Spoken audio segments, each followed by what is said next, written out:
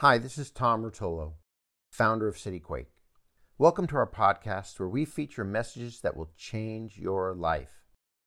I believe that Christians around the world are way overfed with teaching and way underactivated. What do I mean by that? We don't put that teaching to practice in our everyday life, and it actually makes us worse off. We know biblical truth, but it has not actually transformed our life. Well, I've chosen messages for these podcasts that will inspire you and challenge you to live out your identity as a believer filled with the Spirit of God. It's time to not just fill seats at church anymore. It's time to see our cities transformed for the kingdom of God. Get ready to be activated. Jesus died on the cross and shed his blood to forgive you, to make you clean, to make you righteous in the sight of God so he can move back inside of you and live in you. I don't think we should talk around that. There's something amazing about that.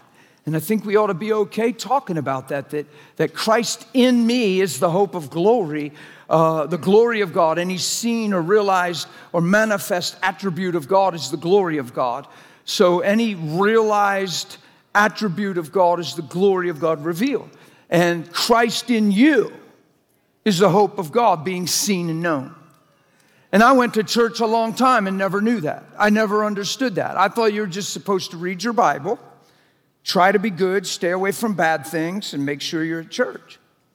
I don't know about you, but that's what Christianity was. Christianity was, when I die, I'm going to heaven because I prayed a prayer. I'm supposed to read my Bible regular, stay active in prayer, and make sure I attend a good word church. That's what people say. And that's all I knew. Is that what you were told when you became a Christian? That's what I was told. And I didn't understand that he wanted to live in me and be in fellowship with me. I didn't understand that he would minister to me, and in a secret place I could actually get to know him, and who he is was bigger than just reading my Bible. He was relevant. He was in me. He wanted to change my motives, my reason for being. He wanted to change my life. And in that, he wanted to touch others through that change. Are you understand what I'm saying? He wanted to touch others through that change. So when I met Tom, and Tom had the vision of power and love, it was amazing. And I'm like, well, yeah, it's the whole reason we're saved. The whole reason we're saved is to love one another as we love him. Like we're loving God, and as we're in love with God, we begin to love one another through the reality of who he is in our life. So we're not trying to minister. It's not a burden. We're not under pressure. It's not, did I do enough today? It's just, did I shine? Did I walk in love? Was I hooked up to purpose? Come on, if we can keep it that simple. So I'm going to talk about some of this stuff today, but I'm just tonight. I'm just reminiscing when I met Tom, his vision, this whole power and love thing, CityQuake, God birthed in Tom a long time ago, and I just commend him. It's been a long thing, because you don't know this how unpopular this whole idea was in the church when Tom first started doing this. Like nobody wanted to come to a power and love, because nobody wanted to, between sessions, go out and pray for nobody. They wanted prayer, but they didn't want to go pray for anybody. They wanted ministered to. You know, we've kind of done that in church. I'm not being mean, not scolding you, I'm not starting out of the gate being a hardhead here. But we've almost generated a ministry-crazed people that are always looking for something from God instead of becoming something because of God. And there's a big, dramatic difference. There's a difference between just always having a need of something and being fulfilled in him. When you see who you are in him, you know, some people serve in a ministry, they get their identity from it. Some people are part of something because they kind of feel it like makes them feel important. Man, it would be way better if we'd be a part of something because we already see who we are. See, a lot of things go wrong in our relationships and even in our church attendance and our service. Sometimes things start out good and they end muddy, and it would never be that way if we came into this thing healthy, knowing who we are right out of the gate. If I'm serving for affirmation, I'll probably be let down if you don't affirm me the way I need it. If I'm serving because I love God and I want to lay down my life and live for the kingdom and you don't owe me a thing, we're probably going to be good. Are you following me?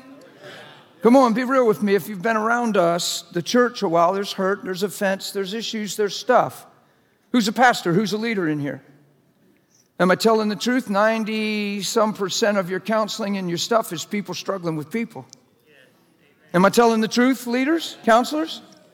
Okay.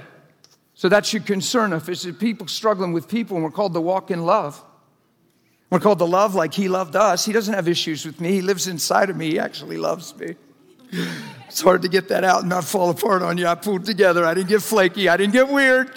I started to. But I'm all right. Look, the God of the universe lives inside of me. He lives inside of you. I don't know if that ever clicked in you. I don't know if you ever laid on your bed at night when nobody was looking or around and you just affirmed that He loved you and appreciated that He was there and He just began to make Himself real and known. I don't know if you've ever done that, but I've been doing that for 26 years. So there's some things about me that I have to pull together just to communicate that part. Because He's not a theology. He's not a memorized scripture. He's the God of the universe, and He's my Father, and He lives inside of me. And it's a really, really big deal. And I found myself in Him, and I'm not needy anymore. I'm not insecure. I don't need your attention. I don't need your appreciation. I have Him in me. I know His love, and I'm filled to the full. So now my motives are clean. My feelings aren't getting hurt. I'm not offended. I'm not jaded through 26 years of Christianity and 24 of it in ministry. I'm having the time of my life, and it's getting better and better and better. And I really calmed down to talk about it. Been through trials. My wife went through some stuff. My kids made some bad choices. We all have circumstances, people. But I'll tell you what, if you have truth, it'll take you through every circumstance. And you'll come out of it like you've known Him. And you'll be just like Shadrach and Meshach and Abednego. And yeah, there was a fire, and yeah, it was hot. But when you look at them, you can't tell they were in it, and it doesn't even smell like they were in there. That's Christianity. The fire isn't their story. The Lord's their story. And I'll bet you them guys had something about them that made people wonder. I bet they were pretty ramped up after that fire thing. They probably weren't like, whoa, that was cool. You going to be in service next week? Yeah, I'll probably make it. Okay, see you there, Benny. Good deal. They were probably pretty excited. You probably couldn't calm them down. They were probably like beyond a chill pill or relax, guys. It ain't all that. See, if you walk with Him, there's something about joy unspeakable. There's something about good tidings of great joy. And we all say we believe our Bible, but when I read these scriptures and I look at us and I think, you know what? I think life is speaking louder than truth. I think there's things that are mattering more than what matters most. I think we've been tricked into theology and just doctrine and what we believe and what we agree with and what we don't, instead of just step right in and have this amazing relationship and intimacy with the one that made all of us. And He wants that. I promise you, He wants that. Like He wouldn't do what He did on the cross if He didn't want that. Jesus wouldn't be innocent and getting tacked there as if He's guilty, raising from the dead and taking the keys with Him and then putting His life on the inside of us if He didn't want that. Come on, when I was little, I just had this weird idea, oh, well, He did that so I could go to heaven. Because that's all I was ever taught. And then I'd wonder, why does He want me in heaven? He seems so far away now. He's not real. He's like, is He some old man on the clouds? Is He looking down at me? Why does He want me in heaven? Why would He do something so dramatic so that I'm in heaven on the day that I die? Or when He comes? Whatever you prefer to believe. See how I covered some bases there? If I didn't cover those bases, the people that believe one or the other might just not hear anything else I say. They would just stop right there.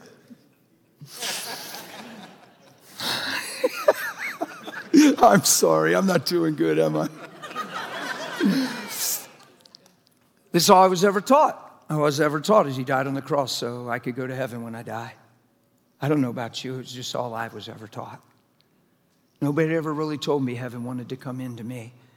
Nobody ever really told me it was possible to walk in love and not be offended and be a merciful guy and actually care about people and love others even more than I love myself. Nobody ever really told me I could do that. I got to read my Bible and found it's all through Scripture. I found that it's everywhere in Scripture. And it's all about loving you like he loved me. See, when you don't understand his love, then you don't love well. If you don't see how forgiven you are, you walk in unforgiveness. If you don't receive his mercy and you don't see that you're not condemned, you'll have a condemning mindset towards others. You'll judge a book by the cover. You won't see a man for his destiny. You'll see a man for what bothers you. But man, if you see him clear,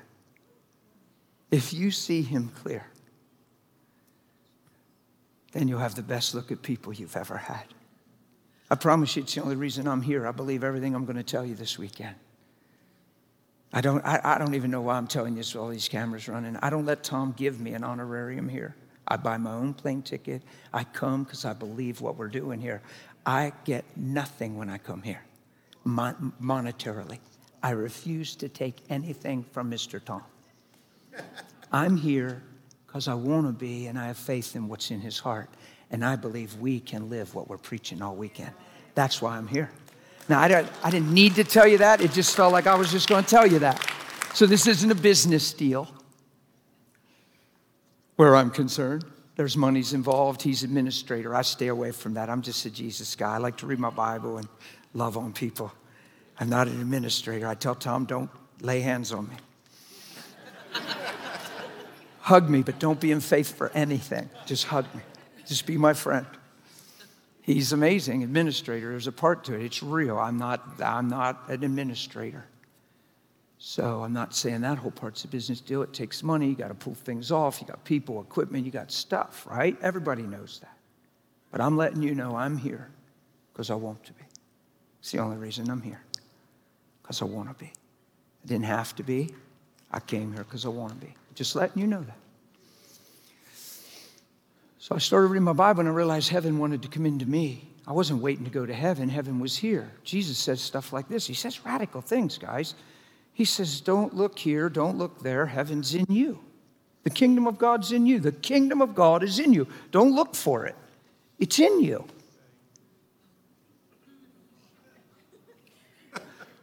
Well, if you're not sure how much God loves you, if you don't see how forgiven you are, if you don't understand the Spirit of God's in you and he's anointed you and your cup's running over, you might not realize the kingdom of God's in you. You might wake up and live by feelings and not feel so hot and not think so good of yourself and actually feel like you got something to prove or earn or learn. And the whole time the kingdom's in you. You might be letting life decide who you are and how you are instead of truth.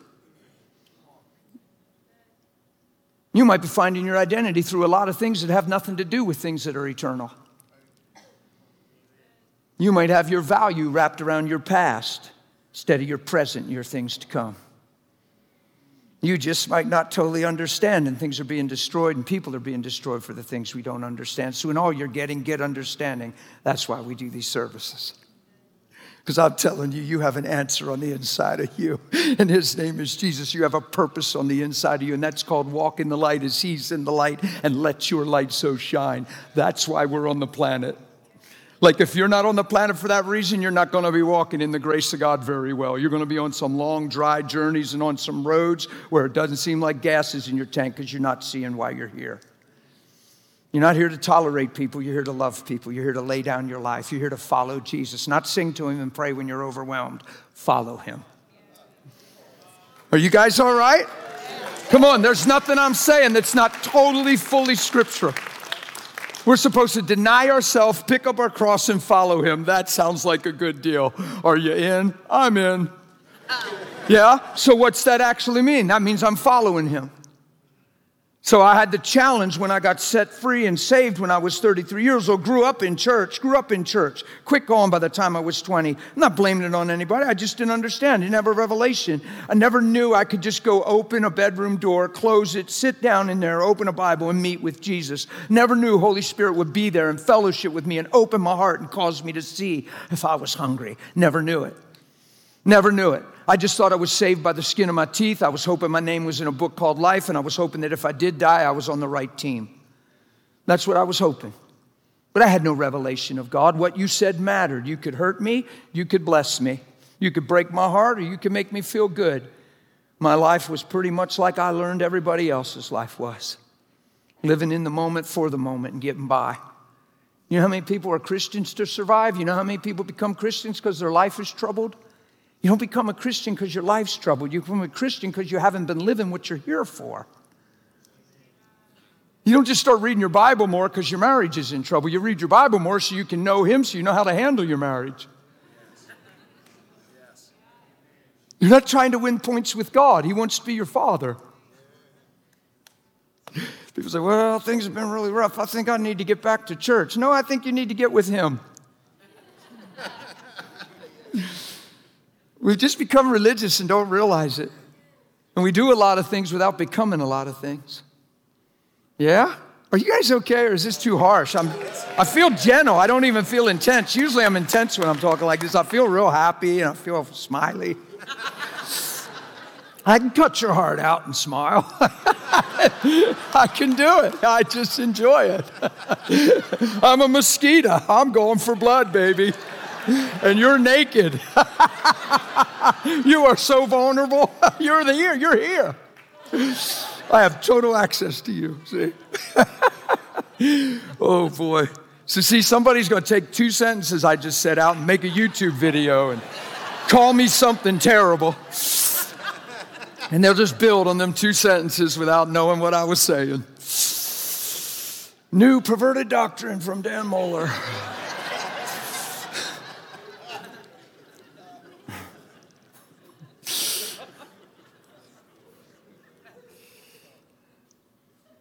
Jesus says, do not fear.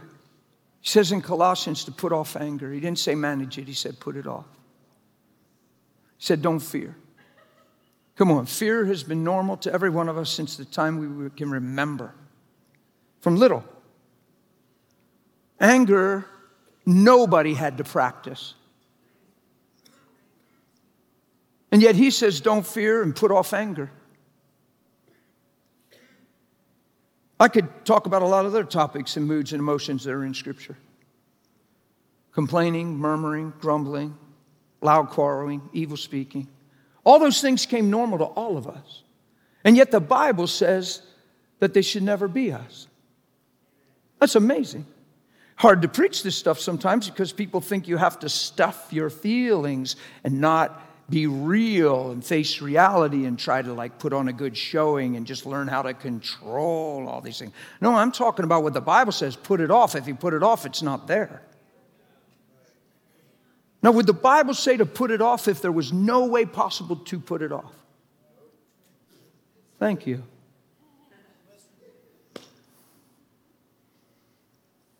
Who enjoyed Keith today? Y'all enjoy Keith today? Keith's one of these guys that got saved. Changed. Transformed. Jesus changes people. When I met Keith, he didn't believe he had a chance. He thought he was already signed up for hell, so he's going to make it good. He was hurt. Deep in his heart, he wanted change. Whether he'd have told you that or not, deep in his heart, he was reachable, whether he knew it or not. Yeah? And I've personally had the joy of watching God transform that man's life over the years to where he can stand up here and be effective and be on point and have impact. Why? Because everything he's talking is what he lives and what he's become. And it's real. It's real. And I've watched it. I watched it. See, I'm not bringing up some bad thing. I'm saying Jesus changes lives. You're not who you used to be. You're who you allow him to help you to become. The reason Keith and I met is because he came into a service cynical because he said, let's go see the circus or the carnival, whatever. I was doing a service. He said, let's go see the carnival. It was a healing service open to the public. He said, oh my goodness, they saw the marquee sign. He said, let's go in and see check out the carnival. While I'm preaching with all sincerity, he's interrupting me with theological questions, cynical questions, while I'm teaching. The man that taught you this morning. Come on, that's a powerful testimony. Because I'll tell you what, if I mark him, if I stereotype him, if he's a burden to me, if he's a thorn in my flesh, if he's under my skin and I don't have new skin, I don't even have time for him. He's cynical, he's lost, he's assignment from the devil, he's out to, and all of a sudden, I don't even. He called me for a long time cynical. But deep in his heart, you know, deep in your heart, you know that deep in his heart, if he could see the truth, he would look at it clear. He would be changed. You know that he doesn't really know what he's doing because love understands. So I just always have the same answer, always have the same answer, always have the same answer. And you never got the impression that you were a burden to me, did you? People on a burden, they just don't see. Forgive them, Father. They don't know what they're... Well, he sure looks like he knows what he's doing. He's got a plan. He's just being cynical, and I don't like it, and he's rude, and he interrupts you while you're in the middle of preaching. I'll bet you God ain't saying that. I bet you're just saying that. I bet your feelings are talking. I bet human intellect and reasoning is at bat right now. And you're getting a lot of hits. I'll bet you the way that seemeth right to a man is speaking. You know what my Bible says? That I'm never to judge a book by a cover. I'm to see this man in Christ for his potential, his destiny, and his purpose. And I can't get away from these words. Forgive him, Father, he doesn't know what he's doing, because if he really saw, he wouldn't be doing what he's doing. I just can't get away from it. So you're not trying to love him. You see the truth. You get it? So I'm not biting my lip going, oh no, there he is again. See, because if I'm doing that, he would get that impression.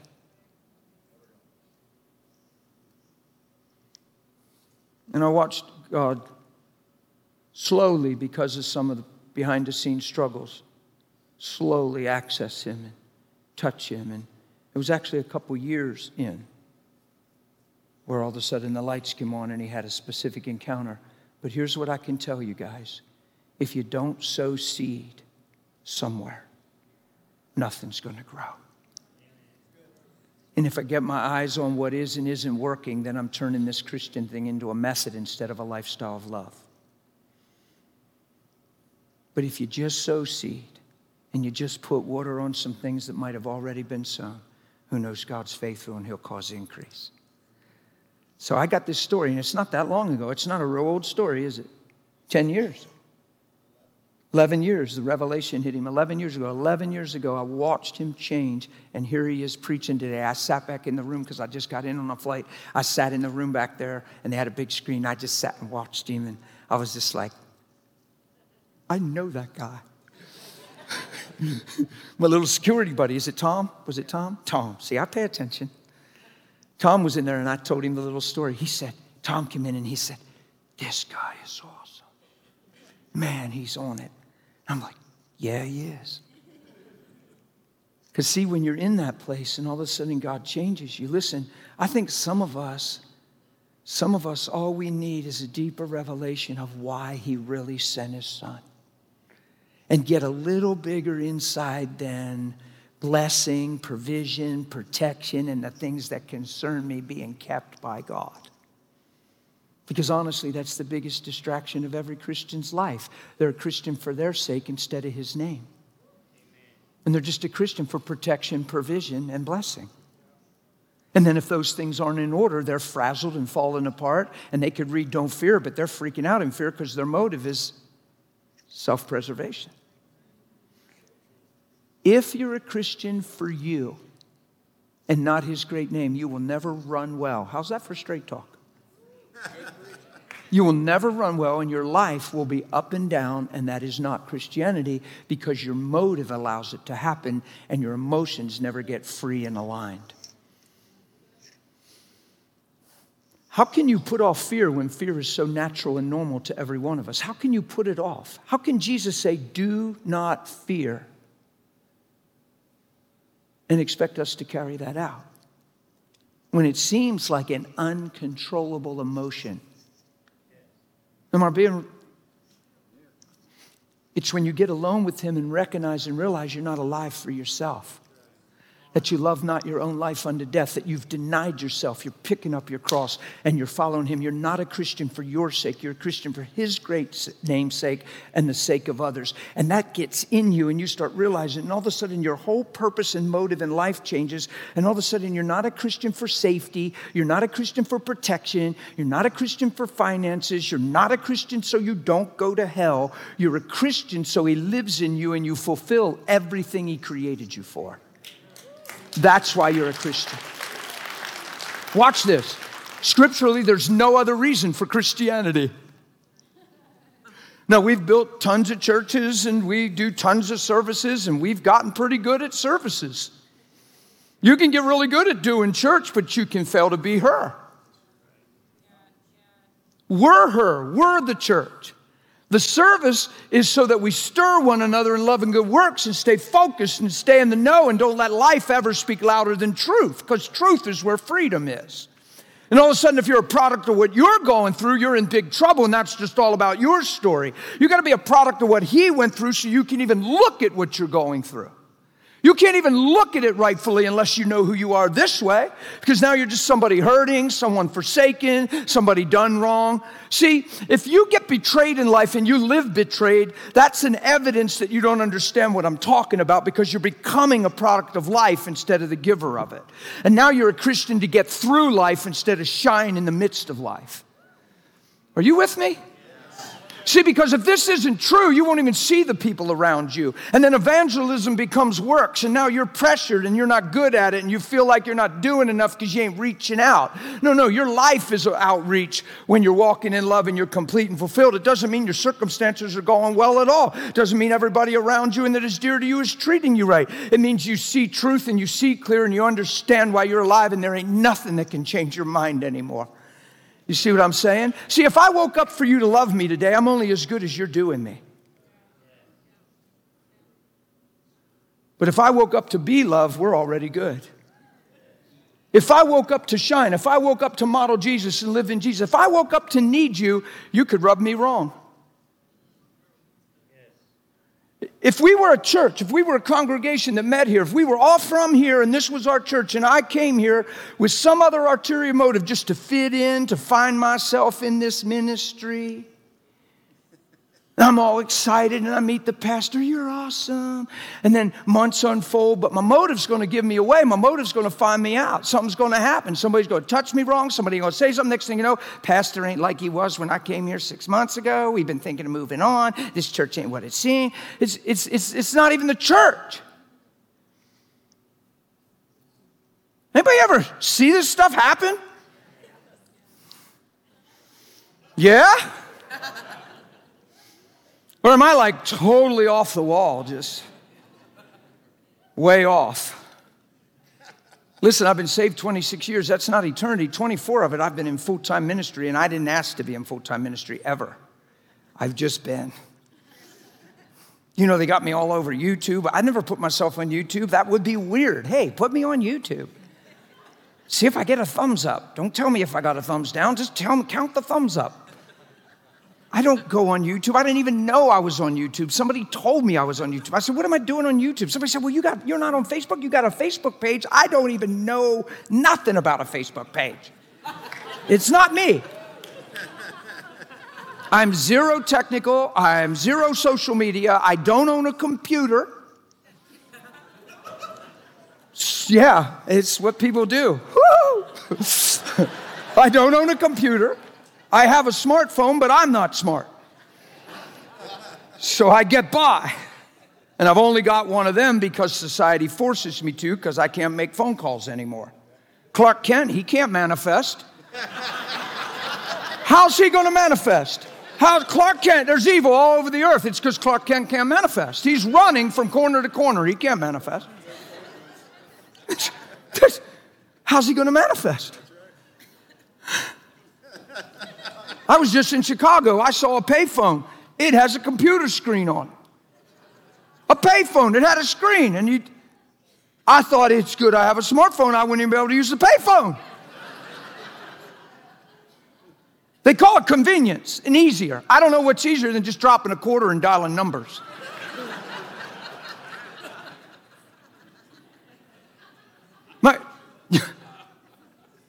The new cars, you got the apps on your phone, and you can lock your door and open your door with your app. So I got to go on my app to open and lock my door. Just give me a key. How is that easier than just going? Just convenience, brother. Convenience! Beep, beep. Instead of, and then something happens, the app don't work, or something ain't downloading, or beep, beep. I'm just not really happy about technology. I told the Lord the other day laughing, I said, Lord, I know you don't make any mistakes, but I'm just wondering, is it possible I was born like 70 years too late? I'd have done really good 70 years ago. If 70 years ago I was 59, 70 years ago, that would have been perfect timing. No, I know better. So I'll get through it. But see, unless I talk about it, you can't say, I don't look stressed to you, do I? I don't look frazzled, do I? I look mad? I don't look mad, do I? You know, life happens to everybody, right? See, if you get betrayed and done wrong and you're living done wrong, you don't have a solid identity in the truth. You're letting life decide who you are and how you are, and you're a sitting duck, man. And if Satan's real, which he is, he'll just push every button and keep you frazzled. And you'll tithe and you'll sing and you'll raise hands and you'll kneel and you'll pray and you'll look good, but you won't shine. See, if I'm concerned for me and I'm not seeking first the kingdom, if it's all about me and what I'm going through and how I feel, how am I going to shine? If I'm not free, how am I going to shine unless I'm trying to? And now I'm projecting, now I'm trying to reach somebody because I probably ought to pray for somebody now and then. And then there's pressure on my life. And then I feel like I'm failing, so I draw back more. And next thing you know, I'm 5 years in and I've just been to church service. Yeah. I know you got that. I heard that clap. No, that's all right. I'm a mosquito, remember? I'm sucking so much blood out of you, you can't even respawn. You're like...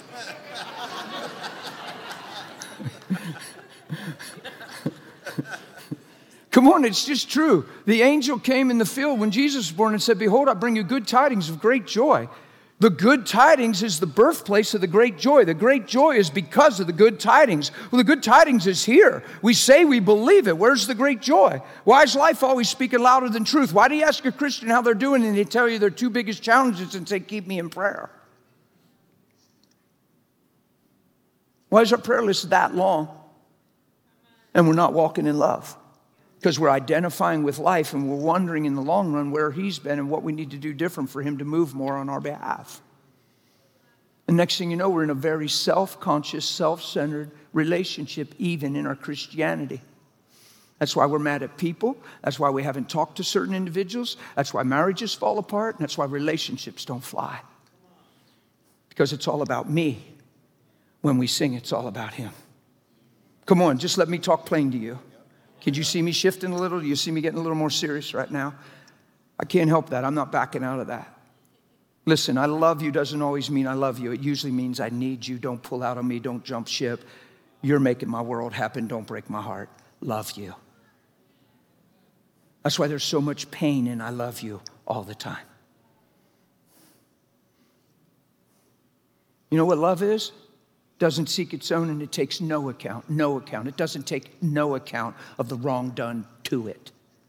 That's love. Then why are we so busted up by each other? Why do we have issues? Why is the counseling running rampant? Why is it people struggling with people? Because we don't understand we're here to love. We're here to shine. We're here to take on the person of Jesus in our lives so the person of Holy Spirit can manifest that truth through us this way to others. And I'm talking bold and pointed and straight. Nothing else is Christianity. This is our goal. We should be going after it. It's not about failing. It's about becoming. So there's a total answer in everything I'm saying. You're not on some kind of meter where you're bad egg, good egg. No. It's what we're going after. But if nobody just tells you straight and we don't make it plain, listen, we're on the earth for one reason, to shine. If you're distracted, you're not shining. If you're offended, you're not shining. If you don't believe you're forgiven, you're not shining. If you don't see the value through the cross, you're not shining. If people get on your nerves, you're not shining. If you don't like your boss, you're not shining.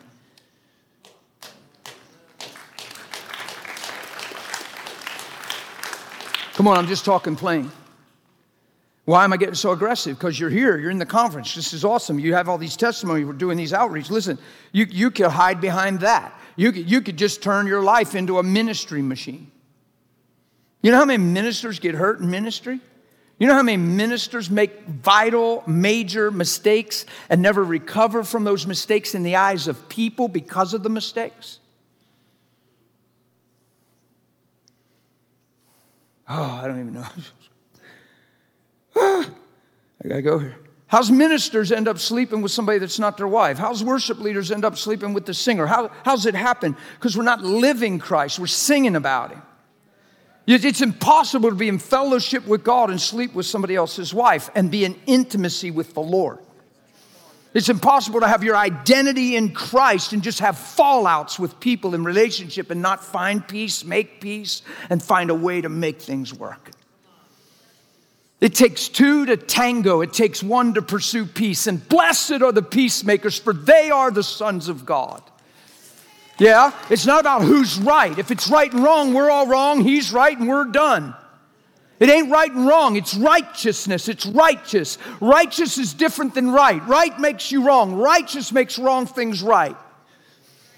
Here's what righteous says. Hey, I know where you've been. I know what you've done, but I know who you're created to be, and I know your potential, and I know what you can be if I live in you. So come unto me. I'm going to give you rest. Take that burden off your life. Wash you clean as if you never sinned, never failed. I'm going to put my life in you. Let's start now, and you have the present and things to come. Don't ever look back. Get the plow. Don't ever look back. Get the plow, and let's get moving, and let's have a harvest. That's Christianity. That's Scripture. Everything I'm saying is solid Scripture. It's all through Scripture. There's no other reason for the cross than to put His life inside of you to get the old life out of you. And the only prerequisite is you got to deny yourself. You got to understand you are not a Christian for you. You don't serve in ministry for you. You don't attend a church for you. You seek first the kingdom of God. You don't even do outreach or reach out for you.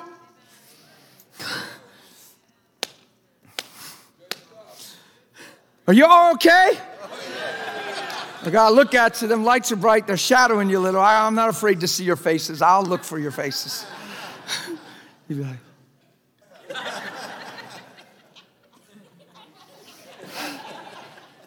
I don't suggest you do that because it'll come harder and harder. And if you try to kill me, I won't die. I got too much to do. Take a go at it and see.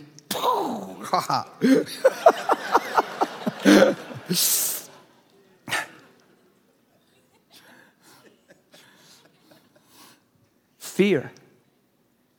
Self-centeredness and fear go hand in hand. Self-centeredness and offense go hand in hand. Self-centeredness and discouragement go hand in hand. Self-centeredness is the foundation. Everything else is the fruit. You get rid of self-centeredness, you lose the fruit.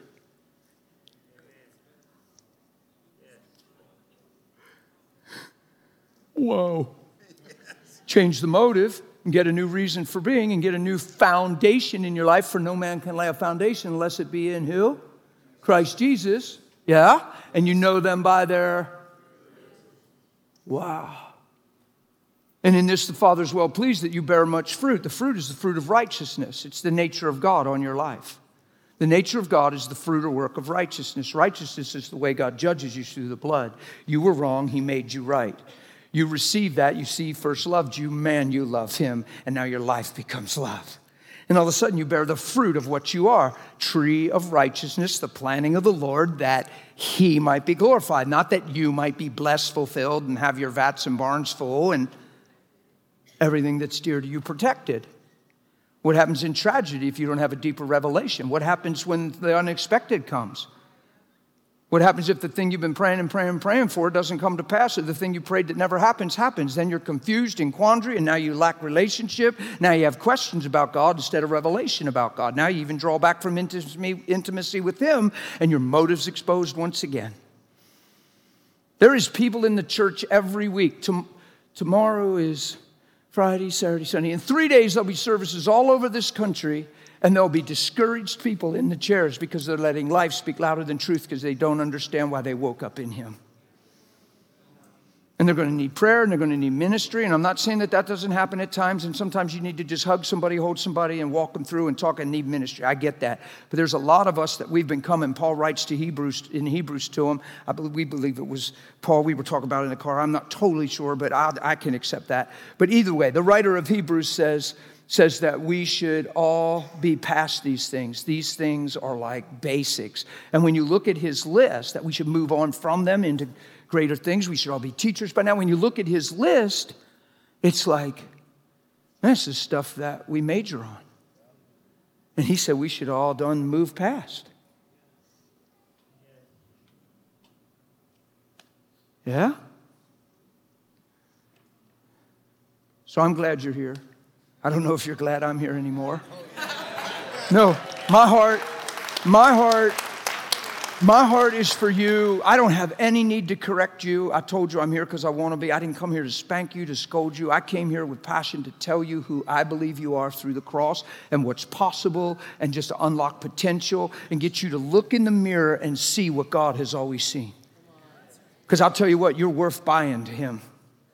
Come on, if you pay 15 grand for the car, you're sure it's worth 15 grand or you wouldn't pay. You're trying to get that guy down to 13.5. Even when you think it's 15, you're still trying 13.5. Is that true? Come on, man. You Kelly Blue booked it. You did all and you know it's 15 and you're still saying, I'll give you 13.5. He's saying 14, 13.7, 13.8, sold. But in your heart, you know it's 15. You know it. And you're saying, whoa, I got a good deal on that. God the Father wrote the check with the blood of Jesus for your life. Why? Because he thinks you're not worth what he's paying for? Why do we think it's blasphemy to talk like this? Why do we think we have to talk ourselves into the dirt and call that humility? That's called false humility. He knows what he created you for. He knows what he paid for. Ain't nobody paid a high price for nothing if they didn't think the purchased possession was worth what they paid. Now, ain't nobody ever taught me that in my entire Christian life. Everybody told me that he died because I was a filthy, wretched sinner. I was a filthy, wretched sinner. That's not why he died. He had to die to forgive my sin, but he died so he can get me free, so he could put his life in me. Nobody ever finished the story. Nobody ever finished the story. And then nowadays, we know so much, so when you try to finish the story, everybody says you're wrong because we're not worth nothing. Well, we're worth the blood to him. He said, come up hither. He seated us in heavenly places. He said, as he is, so are we in this world. And any man that says he abides in him ought to walk even as he walked. And he's the firstborn among many brethren. And the things I do, you'll do if you believe. Sounds like I read that book and it's all scripture and you're not talking me out of it. If I can compel you to believe it, things will be good. Yeah.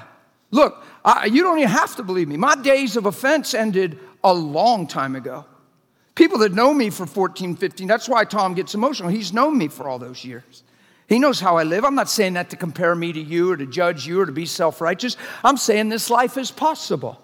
I had a granddad that set his heart on not showing inconsistency to his grandkids and not showing disdain and anger and frustration. He decided he would show something different. So he said there wasn't a day he started that he wasn't on his knees receiving wisdom from the Lord so he could walk out his life in a certain manner. Well, when we buried him at 99 years old and about 8 months, and I did his funeral, I realized I never one time had my grandfather expressed discouragement, anger, disdain, or frustration in my direction as long as I can remember, and I was 48 years old. Yeah, that is a wow. And you can't hardly teach that because then people say, well, that ain't my granddad. Or a granddad says, well, I sure blew that. And then it's all about compare ourselves among ourselves instead of learn and grow and become. So you can't tell me it's not possible. You got 6 little cousins, I'm number 7, and we're all running around at Grandma and Grandpa's, and he ain't saying, would you shut up? Knock it off. You better listen to me. Never one time. When I shared that at the funeral, all my 6 cousins cried their little eyes out because they had the same testimony and realized grandfather had never sent one negative thing in any of our directions. And that's why we loved him and honored him, because we saw him for who he was. Why do you think God's name is so butchered and marred and he's so many things in the minds of so many men? Because if you can't trust him, you can't be close to him. If you don't see him clear, you won't give yourself fully. But man, if you could just see him through his son and throw all that other stuff away, you could just see him through his son. If you could just find the love of God through the cross and just stay there and just camp there and just the lost child, the unexpected sudden death of your spouse, the tragedies, the trials, and all the stuff people say, if you could just separate God from all that long enough to let your heart get rooted and grounded in love and understand the love of God through the cross, then you'll see it and you'll judge everything else through the truth. So when my mom dies of sickness, when my wife is in a bad way for a long time, when my kids are making a bad decision, both of them, and all this stuff's going on, what does any of that have to do with who he is in me and why? Yay. Oh, I found something. It's made me free. You say, you're out of your mind. Probably out of yours. Probably out of yours. You'd probably be calling for counsel because you're overwhelmed, maybe. I don't know. That could be judgment.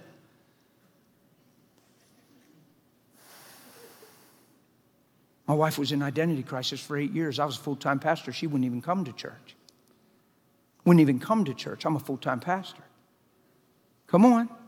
I got people calling me when 4 weeks are rocky and they're ready to give up. Should I move on? Should I look for another? Oh, I'm not being exaggerating. 8 years. You say 8 years, that's a long time. 8 years isn't a long time. How long did God stay the same? When did he give up on you? When did God jump ship and bail? When did God judge you for your fruits instead of his potential and purpose towards your life? See, here's the deal. 8 years can't change truth. So if time can't change truth, why do we let time change truth? If heaven and earth is going to pass away, but his word's going to remain, why don't I live by the truth? So if my wife's in trouble and needs Jesus and he's in me, now's not the time to be a frustrated husband. That would be self-centered. Now's the time to be like Christ and love her like he loves the church. Well, brother, she ain't submitting. Okay, so every time you don't submit, God should just cut you off and never look again your way?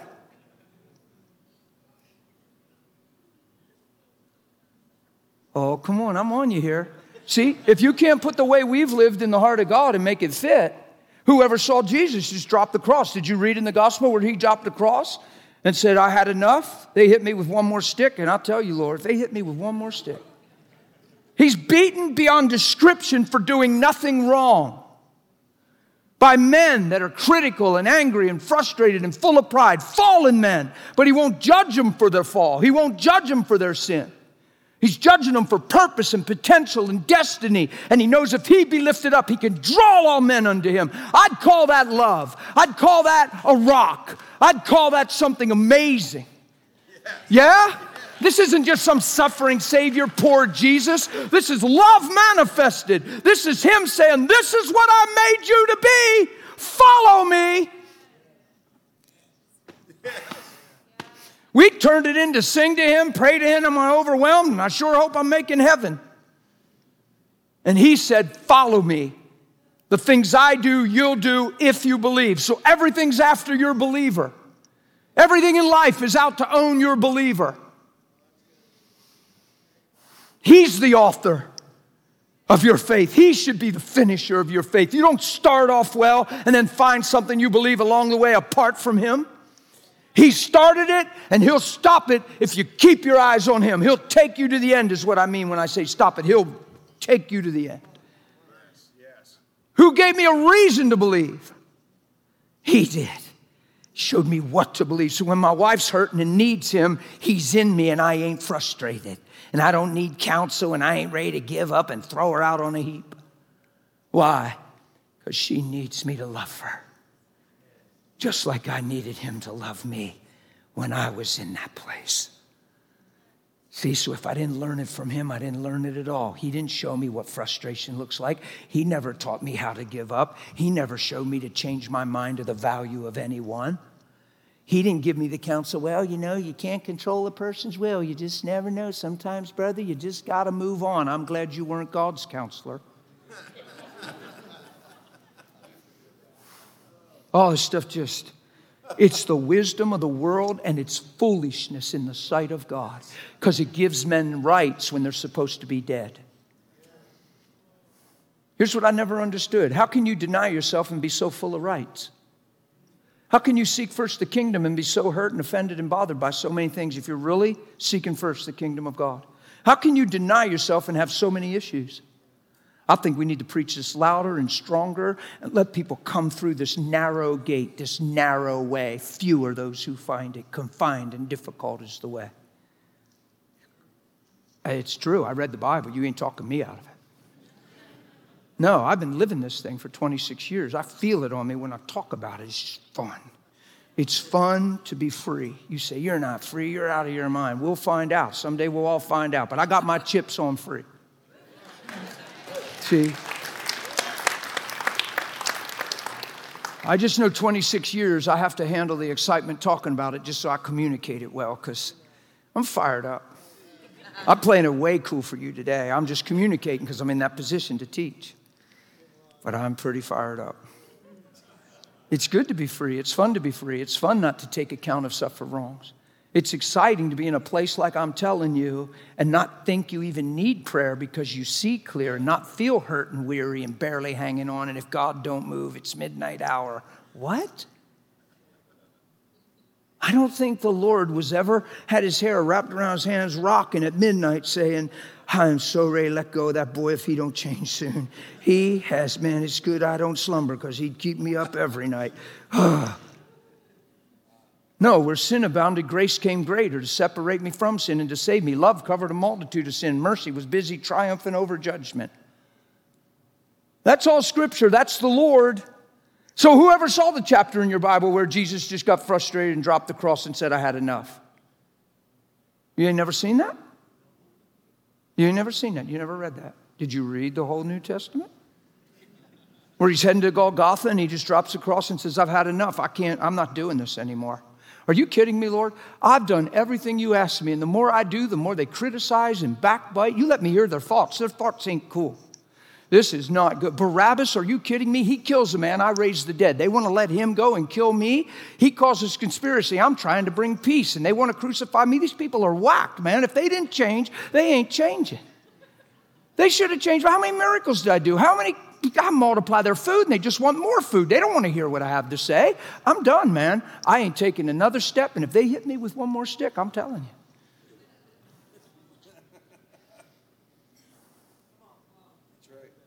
So you ain't never saw him do that? It's because he never could, never would. Why? Not because he's Jesus, because he's love.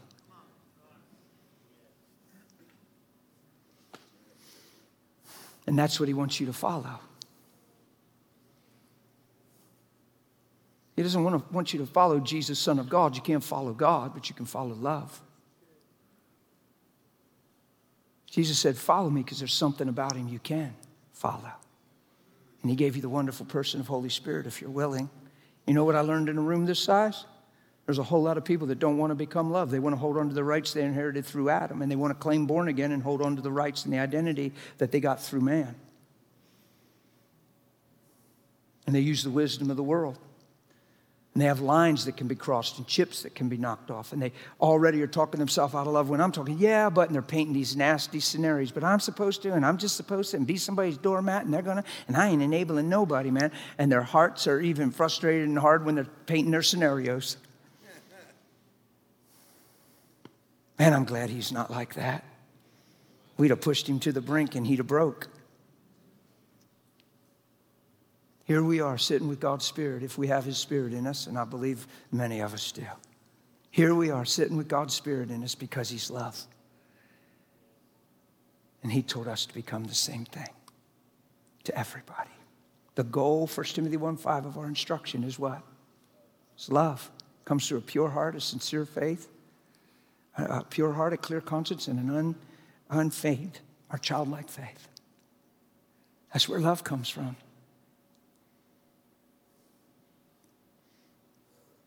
The whole reason God sent his Son is to restore us back to love. Why? Because he made man for his image, and the image got lost through sin. And man became a God unto himself. And man became self-justified, self-defending, self-protecting, and Lord of his own image.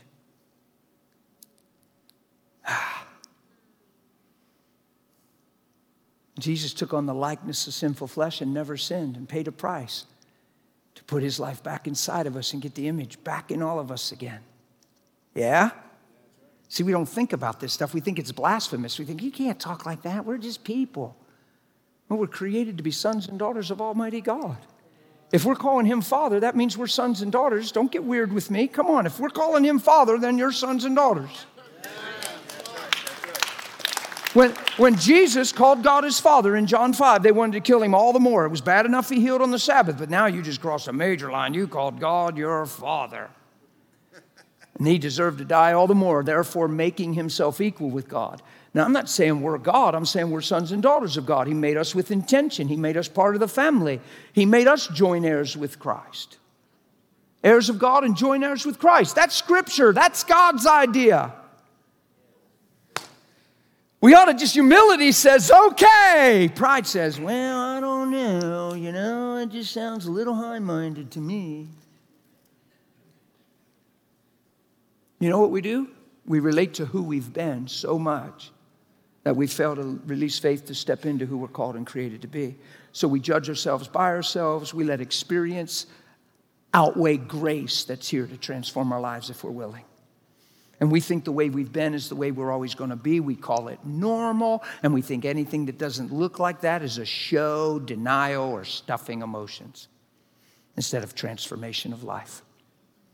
Come on, he said, old things will pass away and all things will become what? Okay, so is all things new in the Christian? Attitude, mentality, reason for being, purpose, motive? Come on. If he said, if you're in Christ, you're a new creation, old things have passed away. Why is that just the bad stuff we did and don't want to remember? All things have become. How many? I bet that's your motive. I bet that's your reason for being. I bet that's your attitude. I bet that's the why behind your life. See, if your why doesn't get clean in Christianity, you'll never walk out your faith. If why you're a Christian never really meets why he wants you to be a Christian, if they never connect, then why would you walk in the grace available to make you what he paid for if you don't see what he paid for or want what he paid for? Are you with me? Yes. Come on, man. Blessed are the peacemakers. We'll never get around it. It doesn't say blessed are the nitpickers, issue-driven, fault-finders, critical, peacemakers. If I can't find the way I'm thinking in Jesus and make him think that way and make it click. Like, did you ever just see Jesus bummed out? Like, did you ever see Jesus just hanging out on the Mount of Olives in your Bible and he's just sitting there just kind of ho-humming it? And Peter comes up and wraps his arm around him. Lord, what's going on? I've never seen your countenance. Like, don't Lord me and try to preach to me, Peter. Unless you're in my shoes, you don't even understand. You don't even know what it feels like day in and day out and day in and day out. You're trying to do right. You're trying to do good. People are thronging you like, oh, Jesus, hey, hey. Like they all care. And there ain't one of them for me. They're all critical. You ought to hear their thoughts. God lets me hear their thoughts every day. You wouldn't even handle it, Peter. You know, you don't know what it's like to feed them. And they're like, wow, miracle. And then 2-3 days later, they track me down. All they want is another meal. They could care less what I'm saying, Peter. I'm just, listen, you don't know what it's like to have so much love in you and nobody loving you back. You care and nobody seems to care. I'm just not going out there today, man. They're going to throng me. They're just needy. They want healed, but they don't want to listen. And I ain't going out there, man. You guys just, oh, Jesus, don't Jesus me. I'm just going to hang back. I just need quiet time. You know, we all need downtime, Peter. We all need downtime. We all need our space. We all need space. So just chill and give me space. No, John, no, not today. Get away. Stop. Not today. Let me lay my head on you, John. Anybody ever see that in Jesus in your Bible? You're not gonna. He can't do that because he's love. So here's the deal. So we didn't learn it from him because he never taught us that. So why are we uncomfortably laughing at every illustration? Because we so relate to it, because it's been the wisdom of every one of us. But yet Jesus never taught us any of it. And he's a good teacher, and he said you have one teacher, and he's the Christ, and let nothing else or no one else be your teacher. You have one. Well, if we didn't learn any of this from Jesus, but yet it's the way we've all been, then we must have learned it through the fall of God, of man, and the separation from God. So then the rise of Christ takes away sin. We can get back in him and back in God. So this all changes. So old things pass away, all things become new. See, that's simple. So this mentality and this privilege and this permission to be in this place has to die along with new life. So you have to put off the old to put on the new. Or you try to pour new wine into an old wineskin. Read it. How's that work? Doesn't, does it? You got to make the wineskin new. So here's what I'm basically saying tonight. You got to settle it in your heart. You know what? Wow, I was made on the earth for a reason and a purpose. This relationship is incredible. God said, he's my Father. He told Jesus to tell us when we pray to pray saying, our Father. They wanted to kill Jesus for calling God his Father, but when he taught us to pray, he said, pray saying, our Father. What's he saying? Guys, you want to kill me for saying, and he's not only my Father, he's your Father too. But they were so estranged from him that to call him Father was blasphemous and worthy to be dead. And he said, when you pray, pray saying, our Father. He prayed in John 17. He said, Father, man, I pray that they become one, just like you and I are one. Because if they can become one like we're one, then the world will know that you sent your Son. This thing is not about having a more spirit-filled service. This thing is about every one of us walking in the new life that he paid for.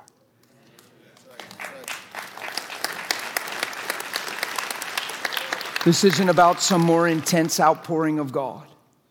And studying all the revivals of all the generations. I'm not being mean about that and saying it wasn't a purpose and a point. God knows what he's doing. But if we'd have another one of those without getting revelation of our identity, we'd just be another in history.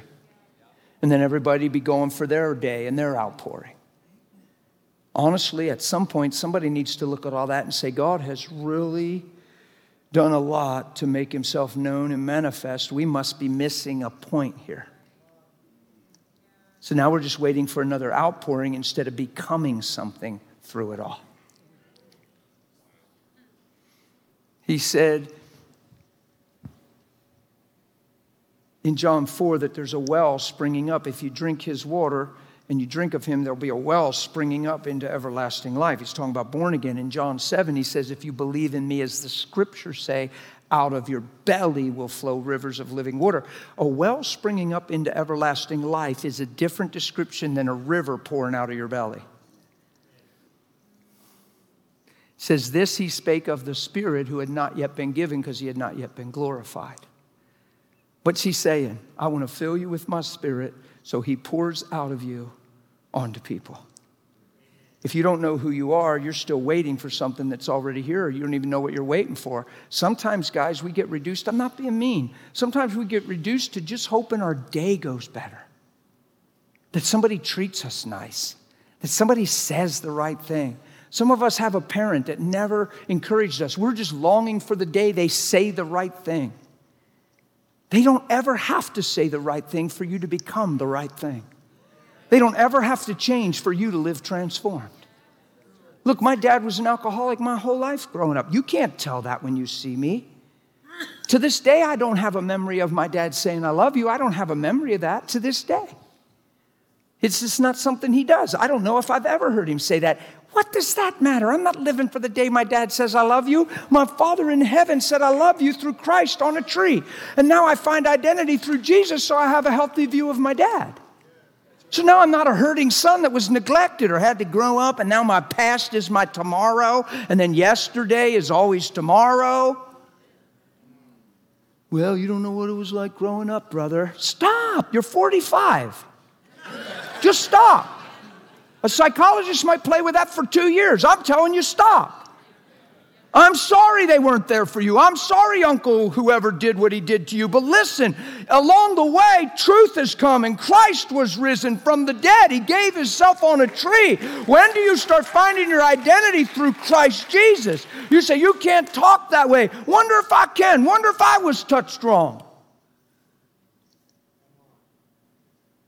Do we always need to relate? Do I always need to be in your shoes? Do you always have to go through the hell I went through so we can talk? Or do we just need a common answer? Because if I go to the beginning and go through the rows and we just talk about all the hell we've been through, at the end, all we'll assess is who's been through the most hell. And then we'll be so in fear and trembling because we can't relate. We can't even help them because we can't relate. And we could just go through all our sad stories. We all have stories. And some would be really bad. And all we'd learn is who's been through the most hell, and then we'll sing It's All About Heaven. Look, when you look at me, you can't tell my mom was sick 40 years, that I carried her to bed and changed her diapers. My dad was an alcoholic all my life growing up. You can't tell that. You can't tell my wife was in identity crisis for 8 years, had a violent seizure, was in brain damage, in a coma, on life support. You can't see my kids made, you can't see none of that. Because you're not supposed to, because none of that has a thing to do with who Christ is on the inside of me. It's not my story. It's the circumstances of life. My story is, let us make man in our image. So God made man in his image. And when man stepped out of the image through sin and disobedience, he said, I have a lamb he's already slain. He's on the way. Yeah. So now I guess I find out if I'm a believer or if I have a Christian confession. Or am I a believer? Have I denied myself? Have I picked up my cross? Am I following him? Or I just sing to him when the worship's right? Or do I pray out my list because I'm overwhelmed? Or am I following him? I want to call you into being followers. Yes. And I want to say every one of us can follow him. Yes. Yeah? Yes. Every one of us can walk in the light as he's in the light. Every one of us can shine. I counseled so many marriages when my wife wouldn't come to church. I had people call me. It was so funny, sadly funny. They'd tell me their stuff. I'd begin to give them direction. They'd say, well, I couldn't expect you to understand. It's just not that simple, Pastor. You're obviously a very blessed man, and you don't even know what I'm going through. And they were going through a scratch of what I was dead heat in the middle of. But yet I didn't see a problem because all I see is an answer. I'm not a man loaded down with 20 problems. I got one incredible answer. It covers everything. And it's not denial. It's truth. I'm not on the earth for me. I already died, so you can't kill me, you can't hurt me, you can't offend me. I actually believe this. I actually wake up. Mercy gave me another day to look more like him, so I'm going to take advantage of that and grow up into him in all things. Yeah? Yeah. Why is this so important tonight? Because this thing we're here for, walking in love, you'll never do it if you're so distracted with all this other stuff. If you don't get rooted and grounded in this truth, life's just going to throw you all around and eat you up and buy time you don't have to give because you're not your own, you're not for sale. You've been bought with a price, you're not your own. Come on, it's scripture. You've been bought with a price, you're not your own. So if my motive's not edifying, I should challenge it because I'm not my own. If I'm going to work with a bad attitude, I should be convicted because I'm not my own. Oh, I can feel that's not a real happy example.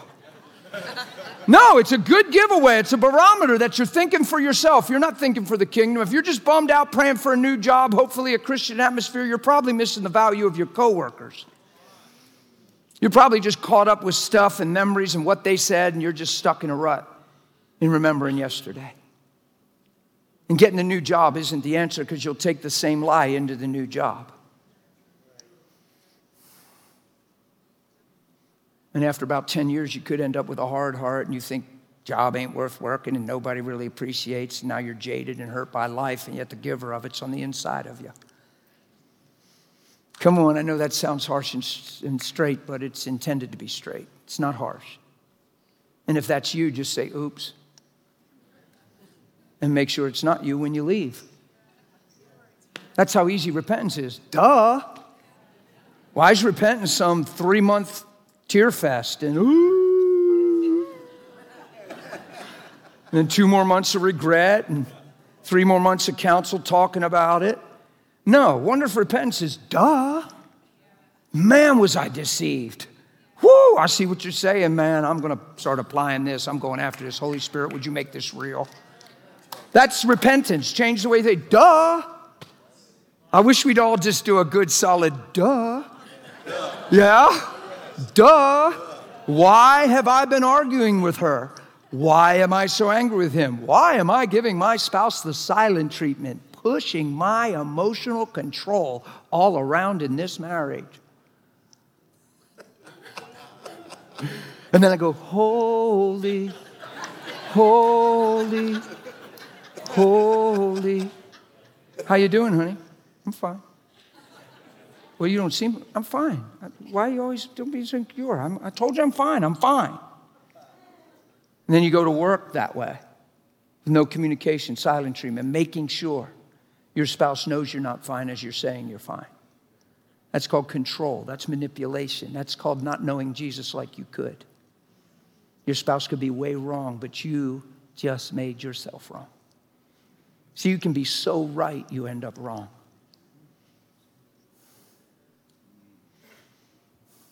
If Jesus took that mentality and addressed us from that place, we're done.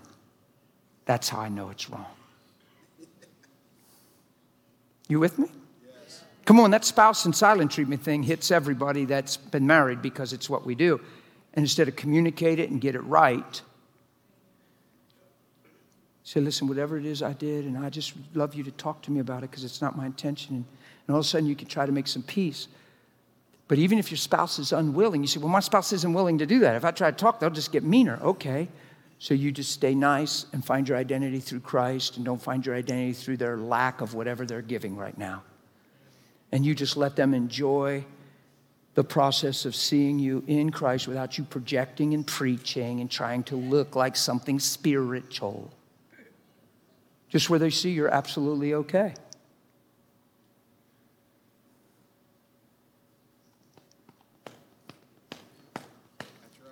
I read scripture. If I'm not mistaken, it says you never repay evil for evil. That you actually overcome evil with good. That you tone down a harsh word with a kind word. That mercy triumphs over judgment. That love actually covers a multiplicity of sin. If I'm not mistaken, I read all that in that book that's right behind me that I haven't even opened yet because it's open in my heart right now. Now somebody will say, he preached that whole time and never even read one scripture. Okay. Amen. You guys okay?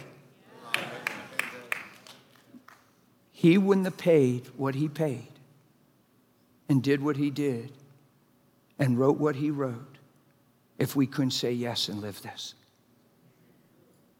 So let me end with this conviction. You have as much of Jesus as you're pursuing and you want.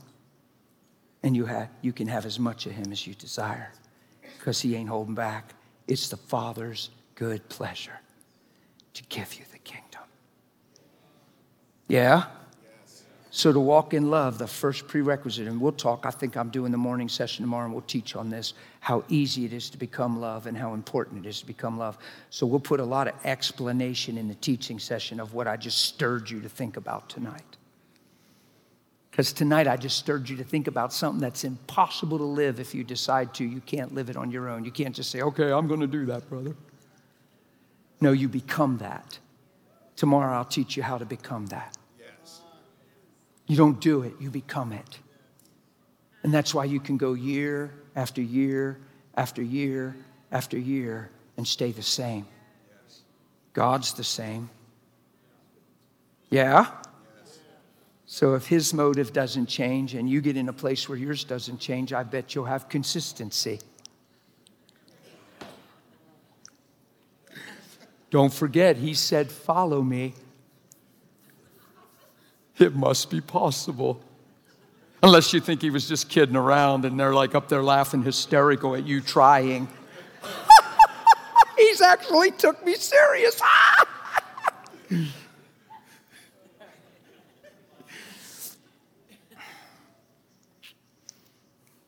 I'm minus 50 seconds. That's not good. It's never good when you look up at this gigantic, it's probably 8 feet across, 6 feet anyway. Minus 1, 0, 3, 4, 5, 6. Not good. Because it doesn't stop. Stop for Joshua, Lord. I'm in a better covenant. Like +7 would be amazing right now. Oh, didn't work.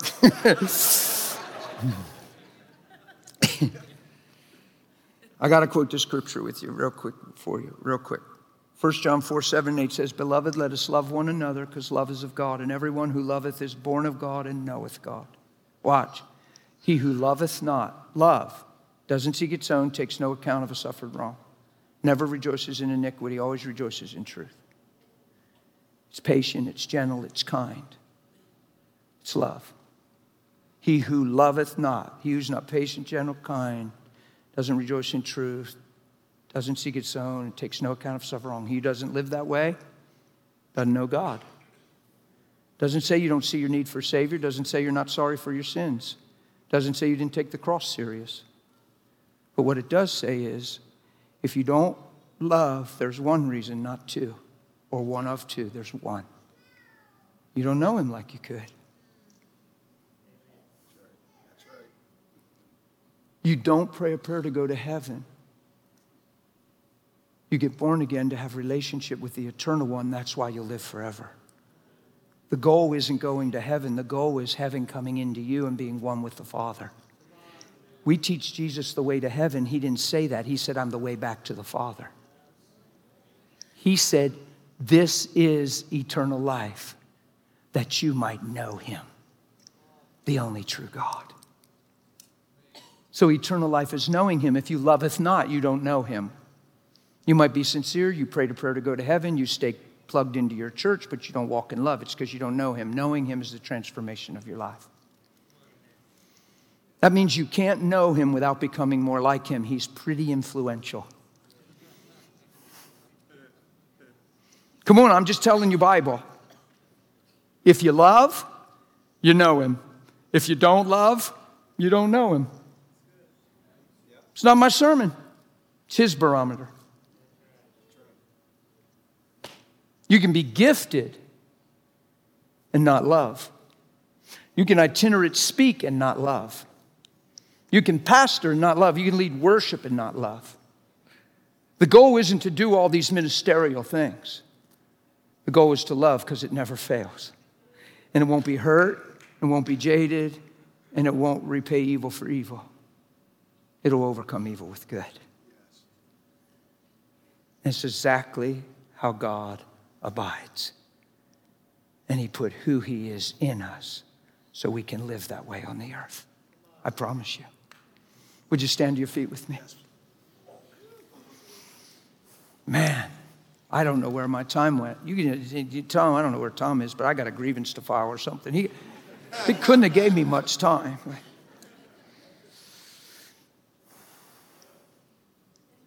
The first thing you got to do tonight is believe that what I preached is even possible and separate from all the things we call normal. People say, well, yeah, but we're always going to be angry. You're always going to get hurt. You're always going to... Well, I guess that's why you'll continue to live that way, because you continue to believe that way. See, if you're trying to forgive, you're in unforgiveness. That seems to be as far as we Christians tend to make it a lot of times. Well, I'm trying to forgive. That means you're in unforgiveness. Why do we have such a grid for something we were never created for? Because it's all we've known. So why don't we put it off and have no grid for unforgiveness? Wonder if unforgiveness is unpermissible because you've been forgiven of everything you've ever done. Wonder if you actually receive the forgiveness and mercy of the Lord in such a way that it touches you in such a way that all you see is mercy towards people. I asked the Lord a long time ago, it wasn't crazy long ago, it was probably 3 years ago, because I was I'm around people so much, and I'm personal with people so much. And I said, Lord, why do people have such a hard time forgiving others? He said, they've never tasted the beauty of being forgiven. They don't understand how clean they are in my sight, that they're totally forgiven. They still feel guilty. They still feel accountable. They still remember. They still regret. They still feel bad. So they look at others through the eyes they see themselves through. He said if they'd ever taste the beauty of what it means to be forgiven and clean, they would absolutely love people the way I love them. Hey, thanks for listening to our podcast today. If this message has impacted your life, we invite you to check out cityquake.org. Just so you know, our policy here at CityQuake is to offer messages like this one for no charge. Why is that? We want to bless as many people as possible. Would you consider sowing into CityQuake today to help us get these messages out to even more folks out there? Also on the CityQuake website, you'll be able to find links to testimonies of what God has done out there in the streets, and also find out our CityQuake schedule. That's cityquake.org. Until next time.